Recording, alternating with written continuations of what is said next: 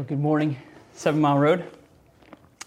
As we know, we live in historic times in so many different ways. One of those ways was in some ways occasioned by 8 minutes and 46 seconds of devastating and dehumanizing video.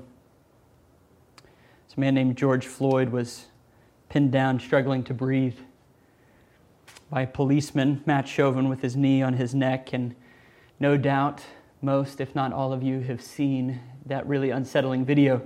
It was not that something new was coming into the mind and the vision of people across this nation and now across the globe, but it is that in a unique moment in history, particularly occasioned by the pandemic that we're currently experiencing and the fact that we were all slowed down and forced to see it in a new and different and fuller way, that we have been ushered into a moment of great unrest as it relates to racial injustice and the role that it has played in American history and plays still today.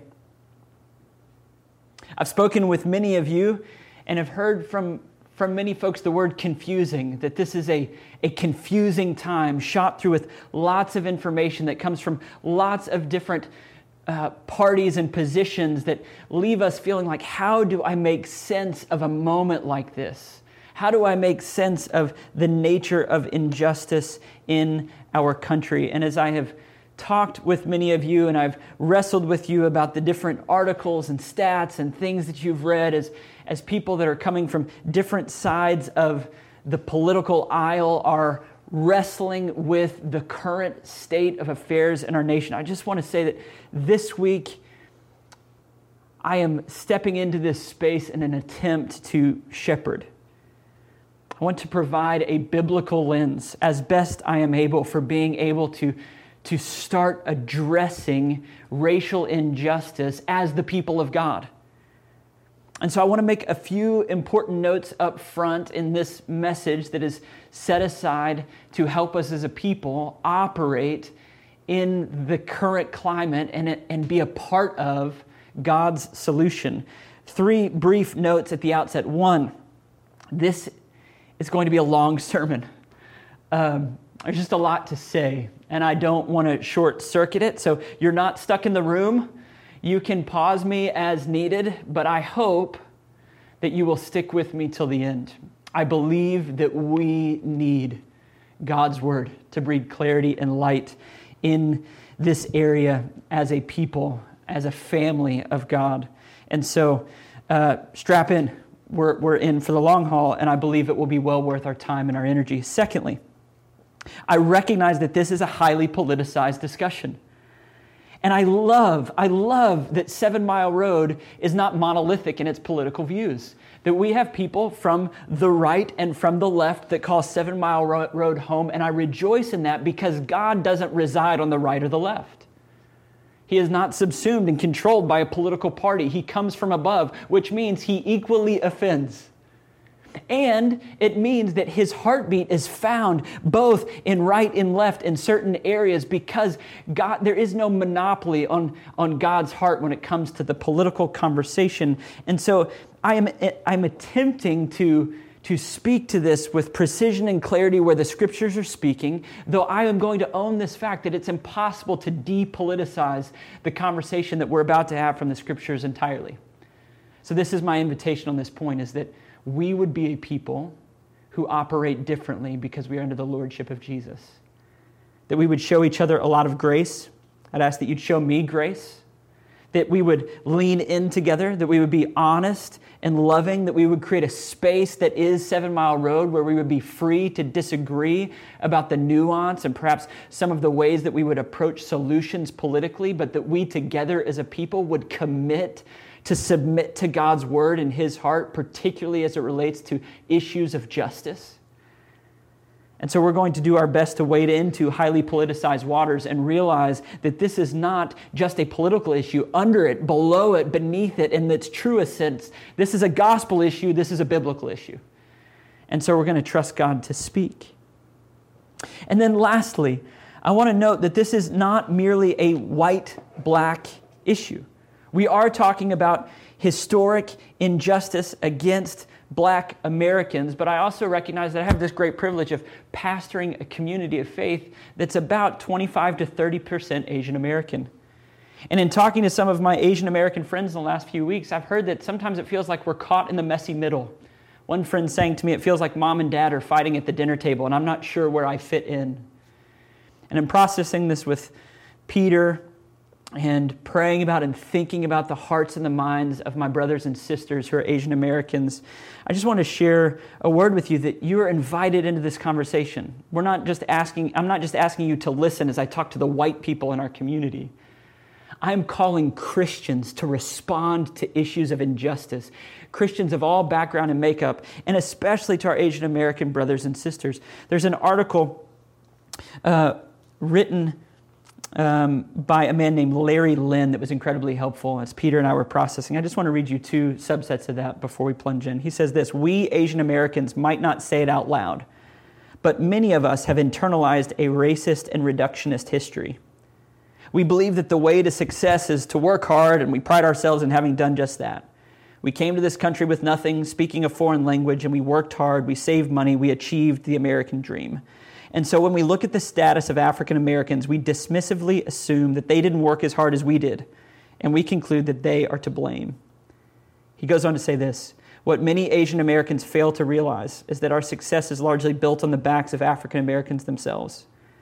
After all, if slavery had not existed, the United States may not have been a desirable country to immigrate to. It was through the enslavement of African Americans that American prosperity was built in the first place.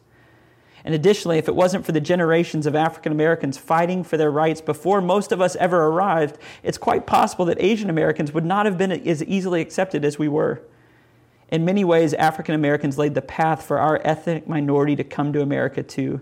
And the reality is that we Asian Americans have unknowingly reaped the sufferings of our fellow African Americans. The least we can do is stand with them. And so I would just say this is not a message just to white people, though I certainly speak from that perspective. I am laboring to call us all as Christians to ask God, what do you think about justice?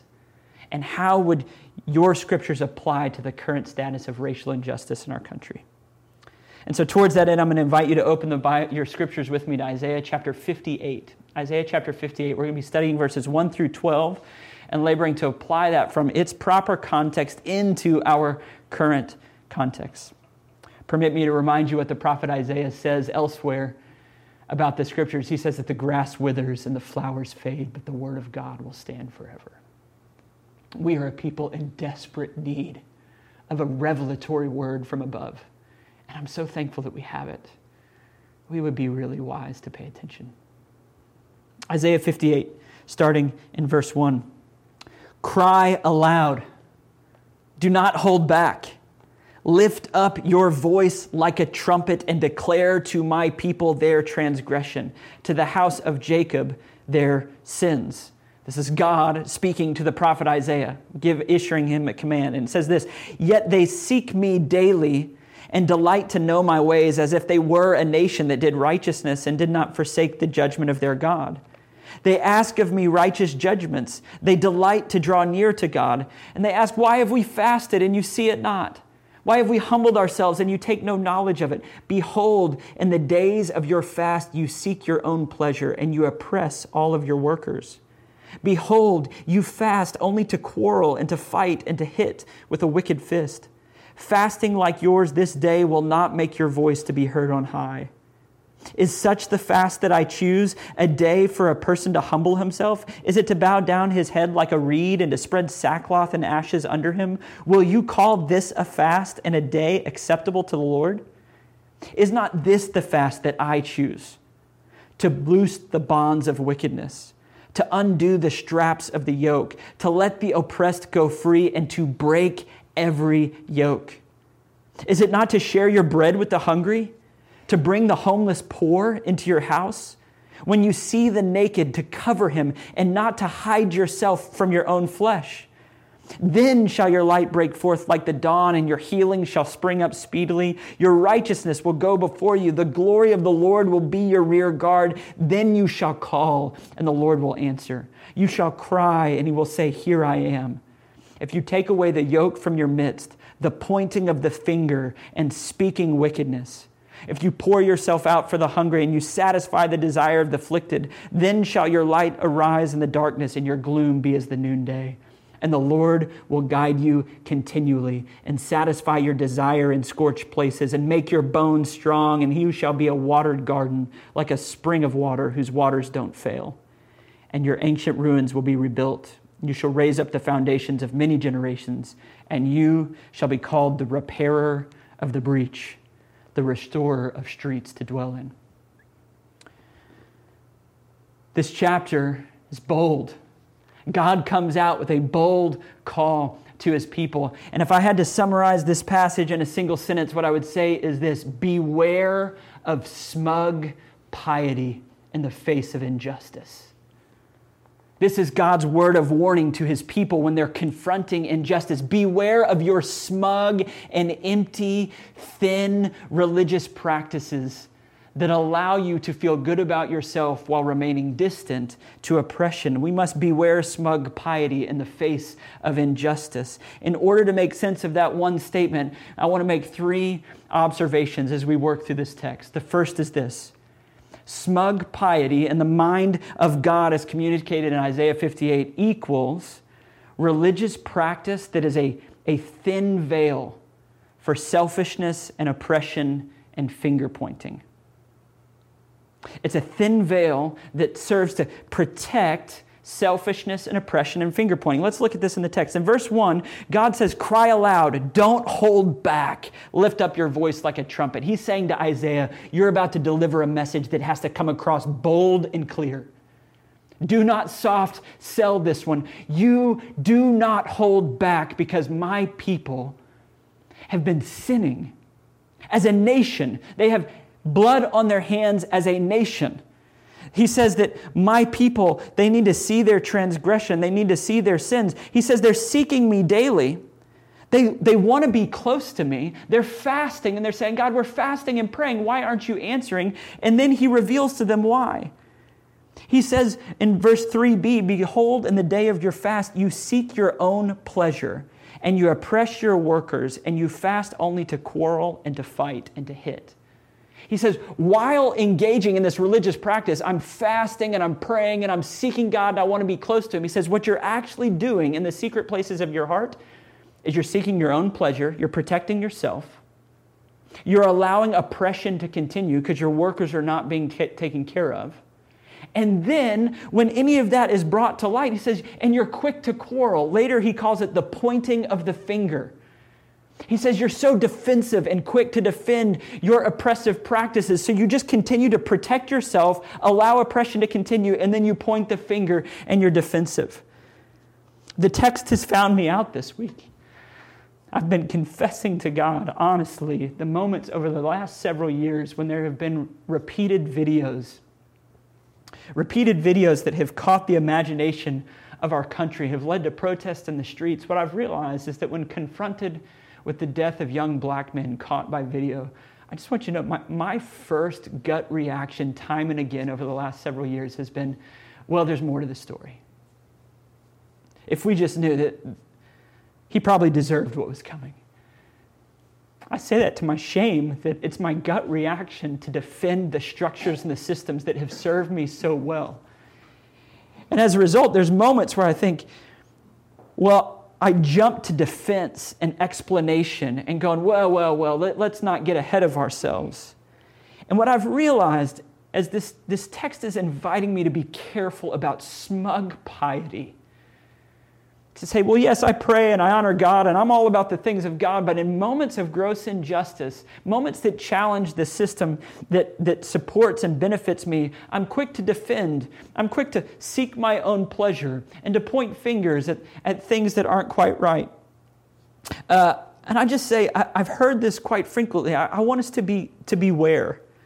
I want to beware of stock answers and quick responses and defensiveness in the face of moments like the one we're dealing with George Floyd. Well-meaning friends are telling me about the statistics of what's really going on and saying that, well, it's not really injustice that we're dealing with and that we've dealt with racism in the past, but that's part of our past and that we right now, it's really a question of personal responsibility, not systemic evil. That really the issue is absent fathers in the Black community, which is truly a heartbreaking scenario, but it raises the question, if we want to say it's all about personal responsibility and quote statistics about what's going on in Black families and Black neighborhoods, and it's really just an issue of poverty and personal responsibility and defaulting on what needs to be done, I just want to wrestle together with this text and say, let's be careful not to be so quick to point fingers and to defend. Let's just slow down. Lay down our defenses and the ways that we want to explain away the uncomfortable moments that we're being invited into.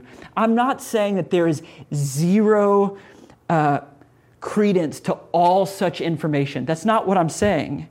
What I am saying is beware of smug piety that would prevent you from entering the pain of tens of thousands and hundreds of thousands and millions of people throughout our history that have suffered and labored in this country. My invitation as we try to lay down smug piety, as we try to lay down our defensiveness, the ways that in this text are described as quarreling and fighting and pointing the finger and protecting ourselves, I just want to invite you into 5 simple things that would allow us to lay down this smug piety. They're not original to me. You may have heard them elsewhere. They're 5 L's that are a good place to start, but I would commend them to you. The first is this. I want to invite us to be the sort of community, a Jesus community that would listen. That would listen. If you survey the Proverbs and you ask, how does the fool communicate? The fool is defensive and reactionary and quick to speak and focused on making his or her point. The wise person is slow to speak and listens, trying to make sure they've understood all that is happening before they're speaking into it. Would we be the sort of people that are humble enough to slow down and listen? Secondly, would we learn? Would we engage? If ever there were a time where we need informed Christians that are thoughtful and well-read, now is a time, because we are dealing with a blight on our society that is historic and present injustice, and we need Christians that will understand what's happening. We need to be people who will learn. Will you read good books? Engage and listen to long-form lectures and presentations. Resist clickbait, cotton candy, and letting just headlines be what inform you, but dig in and learn. In conjunction with this sermon, we've made available to you a resource list that we're inviting you to begin to engage with. Would you pick a book or two, a lecture or an article, and engage and listen, pay attention? Let's be a people that are making sure we're learning about our history as a nation. The history of the church, which has been complicit with racism in this nation, that we would learn about our own past and make sense of it together. Third, if we take those first 2 steps, the third one will come naturally. We will be a people that lament. That we know what it is to come undone in the face of this gross missteps of injustice in our past. We need to be a people that know how to break and weep over the plight of so many in our nation throughout history and currently. If we listen and we learn, we will lament, and that will pave the way to the fourth one, which we will be able to love. To really love people that are of a different political bent than us, of a different background than us, of a different experience than us. Listen, I'm not making commentary about your political views or what you think ought to or ought not to be legislated or done. All I'm saying is, can we have a Christian response that would say, stop talking, learn, break, love people. Before you speak or do anything, would we be the sort of people that would engage there? And then out of that place, we will be able to live out something different, the 5th L. That once we're actually loving people that are different than us and think different than us, we will be able to live something out that is different and better and richer and deeper than the stuff we're getting in the public square, which quite frankly is shrill and angry and embarrassing as we see people trying to give quick fixes to what is a deep heartache and hurt. You see, our smug piety has to be laid down. This hiding behind a prayerfulness that allows us just to kind of stay distant and say, well, I'm going to stay about things of God and I don't need to engage in political issues. When in actuality, God's calling us into issues of justice and saying, hey, just don't hide away in protecting your own pleasure and allowing oppression to continue while pointing fingers and being defensive. We need to lay down smug piety. Secondly, vibrant piety, the opposite, godly piety that we're going to see in this text. If smug piety is a thin veil for our silence and our oppression and our self-preservation, vibrant piety attacks injustice and poverty. That's what real, robust worship does. Vibrant worship attacks injustice and poverty. Look back at verse 6 and 7 with me. Is not this the fast that I choose, says God? To loose the bonds of wickedness, to undo the straps of the yoke, to let the oppressed go free, and to break every yoke. Is it not to share your bread with the hungry and bring the homeless poor into your house? And when you see the naked, to cover him and not to hide yourself from your own flesh. He's saying, look, here is injustice and here is poverty, and real worship is aggressively addressing both. Saying those are biblical issues. Those are godly issues. That is the church's responsibility. That's the people of God. That's what we're called to do if we're really worshiping God. We attack injustice and we attack poverty. And so God's fast is different. It's not piety for piety's sake. We don't just sit around and go, oh, I'm so worshipful and prayerful, but then never actually engage in the real issues of the day. Real piety is in the face of God going, oh God, what's your heart for this? And now I'm going to be active in approaching it, dealing with it. He paints the picture in verse 6, this idea of slowly taking off the yoke. He says, I'm loosing the straps, I'm untying the knots, I'm removing the yoke and saying, you may go free. But then I love that the last verse, the person is already free in verse 6. By the time we get to the point, he says, you let the oppressed go free. But then the idea is, I've removed this yoke and it's sitting over here. The person has gone free. And then the last statement is, then you come back and you burst to bits the yoke that's on the ground. He's going, I'm talking about attacking injustice to the point where people are free to go, and the tools that formerly imprisoned them and mistreated them, I'm now going to go to work breaking those things apart. That's godly worship. That's what God has a heart for, is that we would be that sort of people. People that deal with systemic issues and personal issues. Because it's not just the systemic oppression that's being addressed, but now it's this poverty that's being addressed, saying, take the poor into your home and view the naked as your own flesh, because someone that's suffering, that's part of your national identity, and that's part of the people of God, that you step in and you say, this is my responsibility. This is the call. And I think that some of us in response to this would say something along the lines of, well, yes, but haven't we already done that? I've had well-meaning, thoughtful Christians say to me, yes, but 1964, equal rights, we fought this battle. Ours is a land of opportunity and freedom, and so we are certainly past that. Allow me, if you will, to quote a thinker from a different stream, a man named Malcolm X, who was interviewed in 1964. He said this in trying to make sense of, have we healed from the wounds? He says, if you stick a knife in my back 9 inches and you pull it out 6 inches, that's not progress. If you pull it out all the way, that is not progress. Progress is healing the wound that the blow made. And they haven't even pulled the knife out, much less heal the wound. They won't even admit that there's a knife there. Now, whether or not we agree with Malcolm X's ideology and the way that he's approaching this, certainly we would have questions about that. But in this moment, there's a prophetic word on the lips of this man, this realization that if we are going to experience healing from historic injustice, we actually have to make sense of how deep does the wound go and what is healing going to take. I just want us to consider that our history has impact on our present day, and we are not a people that have just accomplished justice. Let me scale this out in 4 simple ways. 4 ways that the wound has been forged over the years. My friends Steve Besner and Blake Wilson recently did a presentation along these lines. And I want to share a few of the highlights with you. They said financial exploitation. When we pay attention to financial exploitation in our country, this is a significant reality on how deep the wound goes in the black community. Different from any other community that has immigrated to these states because of the depth and the length of that history. For 246 years, slavery was shaping the culture of this American experiment. 246 years, from 1619 until 1865, slavery and an entirely free workforce is the means by which American prosperity was secured.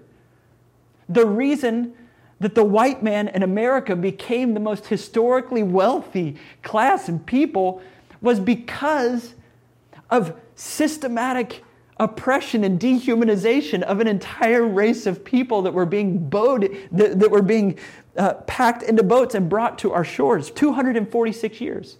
Followed by 99 years of segregation and Jim Crow laws and ways that they were continuing to be financially exploited. When you consider our history, it's only the last 54 years and the scope of these hundreds of years that there's even been on the books some semblance of equality. Though financial exploitation has continued even beyond 1964 in things like redlining being the agreement of banks and local governments to not give any loans to black individuals in certain areas.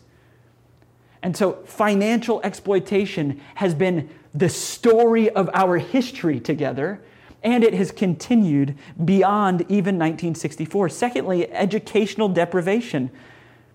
It was illegal for a slave to learn how to read. For 246 years, slaves were not allowed to learn how to read. It was a strategic decision to keep slaves ignorant.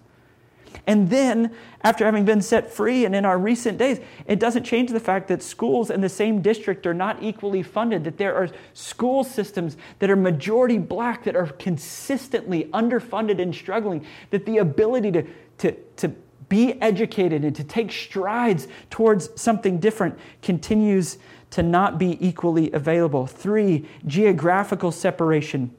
When urban planning was taking place, the black neighborhoods were most consistently placed in large cities in the floodplains and in the least desirable areas. It led to frequent flooding and disturbance and struggle, and that combined with the financial redlining caused these neighborhoods where black people were crowded in to slowly come apart because they didn't have the loans and the capacity financially to continue to build up their communities. And then to add insult to injury, now present-day gentrification is oftentimes white people coming into these neighborhoods run down, getting real estate at a great price, and finally building up what was never able to be done by those that were in the land to begin with. Fourthly, theological misrepresentation. The evangelical thought over the last several hundred years has with a sleight of hand, caused a bit of damage in this area. And I'd say maybe even more than a bit, but just let us recognize that the overly individualistic approach to our faith does damage to the way that the Scriptures actually talk about us as a people. That we will stand before the judgment seat of God as individuals based off of our profession and faith in Jesus or not. But this doesn't mean that we operate as individuals that stand entirely alone, apart from the people that we are around or the history that we share. That in fact, God sees us as communal. Lamentations 5:7 tells us that our fathers have sinned and their sin and their transgression is heaped upon us. In Lamentations 5, they're dealing with the ramifications of the sin that have gone before. 2 Samuel 21, you can read about a famine on the land, and David is going, God, why is there a famine? And he says, because Saul and the generation before you mistreated the Gibeonites based out of national pride. And he said, that's why there's a famine in the land. Or even this passage, Isaiah 58, did you hear it? He says, declare to my people their transgression, to the house of Jacob their sins. I have to believe there were many well-meaning Israelites in the midst of this that were going, well, I haven't oppressed anybody. I haven't mispaid my employees. They're going, hey, not me. Just like we may be tempted to go, I have black friends. I've never harbored a negative thought against a black person, so maybe there's racism out there, but that's not me. Because of our overly individualistic evangelical viewpoint, we have done violence to the text that looks at us as part of a system, that looks at us as part of a people and part of a history. That racism has been the fabric of our society, and we are living in a day of reckoning. You cannot sow the seeds of sin and oppression and injustice for hundreds of years and never pay the piper. Like, there will be a day where we look around and we go, why is this all so broken? And if we're surprised, it's just because we're not paying attention to our history.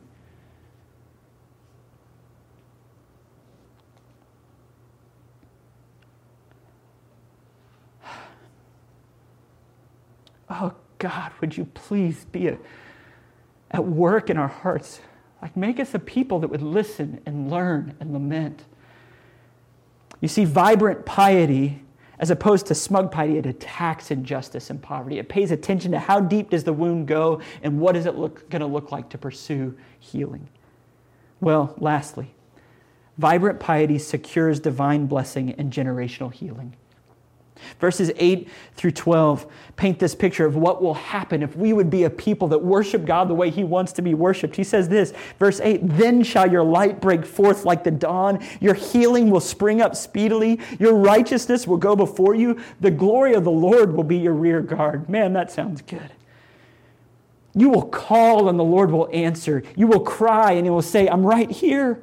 If you take away the yoke from your midst and you quit pointing the finger, you quit speaking wickedness, if you pour yourself out for the hungry and you satisfy the desire of the afflicted, then your light will rise in the darkness and your gloom will be as the noonday.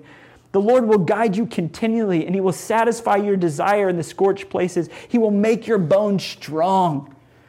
You shall be like a watered garden, like springs of water whose waters don't fail, and your ancient ruins will be rebuilt. You shall raise up the foundations of many generations, and you shall be called the repairer of the breach, the restorer of streets to dwell in. Do you hear it? The promises that come with this light. Light is one of the thematic elements. It's breaking forth. Our gloom becomes like the noonday. Healing. God's presence and power, hearing and answering our prayers, even as we are experiencing generational healing. This is all evidence of the gospel. This is what happens when God's character comes to bear on a community, on a people. Because, quite frankly, this is what happens when Jesus shows up. Jesus ultimately is the one that fulfills and satisfies true, vibrant piety that Isaiah is calling people to. He didn't come in smug piety distance from the communal sin and injustice, but He came and He laid Himself out. As the text says, He poured Himself out in active, vibrant piety that attacks injustice and attacks the impoverished spirit by saying, "I will pay the price. I will do the work. Put it on me." As Jesus bled and died, He was showing a better way, showing what does it look like to deal with corporate, collective guilt and sin. At great cost to Himself, He paid for it so that we could be delivered into light, into healing, into wholeness. As we soak in this message, I'm not becoming political. I'm just preaching gospel. If we believe the gospel, we will care about light and healing and justice breaking forth from the person and the work of Jesus. We will want to see generational healing. Doesn't that sound beautiful in verse 12? I am actually convinced that if the church will take those first 5 L's to heart, if we will listen and learn and lament and love and live it out, a 6th L will come along. We will lead. The voice of the church has zero impact in this conversation right now because we've just been so complicit with it for so long. And I long for us to have a voice that cuts through all of the political drama and speaks with the authority of the Scriptures in a way that we could be repairers of the breach. We're living in a moment that's been gifted to us, entrusted to us. It's a pivot. Oh, that the church would speak out, that we would be a part of revival of the authority of Jesus being seen as beautiful and different. He doesn't operate in political parties. He comes differently. He pours Himself out in the name of healing the breach, of drawing men and women to himself and showing them a better way. I long for the church to be those sorts of people. Will we be those sorts of people? I want to someday say to my kids, look, it's different than it used to be. Because the grace of Jesus is transforming our hearts and empowering us to attack injustice and poverty and deal with it. And so, lastly, I just want to let you know where we're headed. Something called United We Stand is a movement that's emerging in our city. It's actually beautifully emerging out of the Houston Church Planting Network, of which we're deeply involved and invested. About 200 churches, both black and white, all across the city are leaning in and stacking hands to be a part of a pivot, to be a part of a moment where the grace of Jesus would break in and offer a different sort of healing and a different sort of hope. And so we've made 5 commitments to be a part of United We Stand. I just want to catch you up on these. 1, we're going to steward this sermon. This fall, there will be a 4-week sermon series that's shared by the pulpits of those hundreds of churches all across the city. We'll be preaching from the same text, the same messages, all across the city in black and white churches as we continue to wrestle with the text and let it shape us. In preparation for that, would you lean into the learning? Engage our resource list, begin to prepare your heart so that when the time comes that we're discussing this in house church and we're learning from the text, that we'll be a people ready to engage in honest, open conversation, showing one another grace and growing together as we do. We're going to steward the sermon. Secondly, we're going to leverage legislation. This group, United We Stand, is working with the police force and with local lawmakers, and we want to be a part of healing in those ways. I don't know what the answers are, but I know that the church wants to have a voice that's speaking a better word into the system. 3, we want to commit to community. The invitation of all the churches that are being a part of United We Stand, they're saying, hey, would you be willing once a month to have someone of a different color at your dinner table? Would you commit to that? 1 meal a month. To start forming community, to have honest, real conversation, to listen and to learn and to love and to lament, to be a part of this journey, but with skin on. Let us not just respond to headlines and distant realities. Let us be gospel people who commit to community.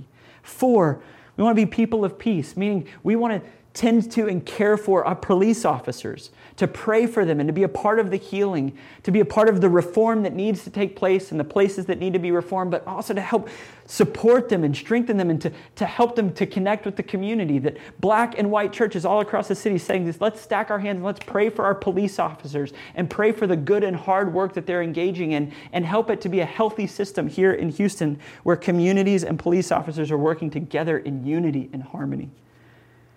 And 5, we're committing to common confessions that we're going to be writing that speak to these issues that you will be hearing in the fall as we continue to wrestle with this.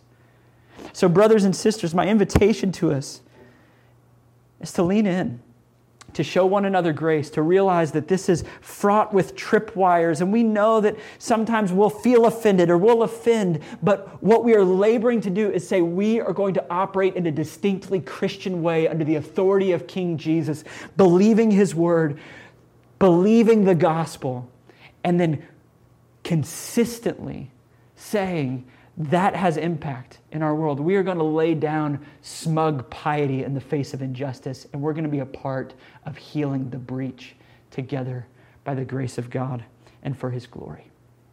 Would you please pray with me?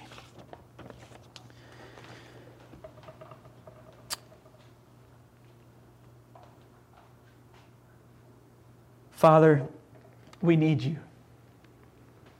We need you on every level. We need you to need you to need you.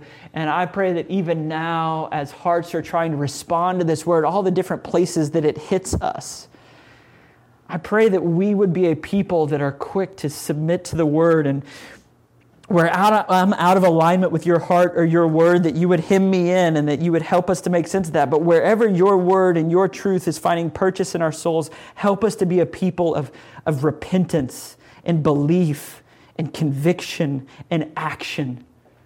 Make that true of us as a people.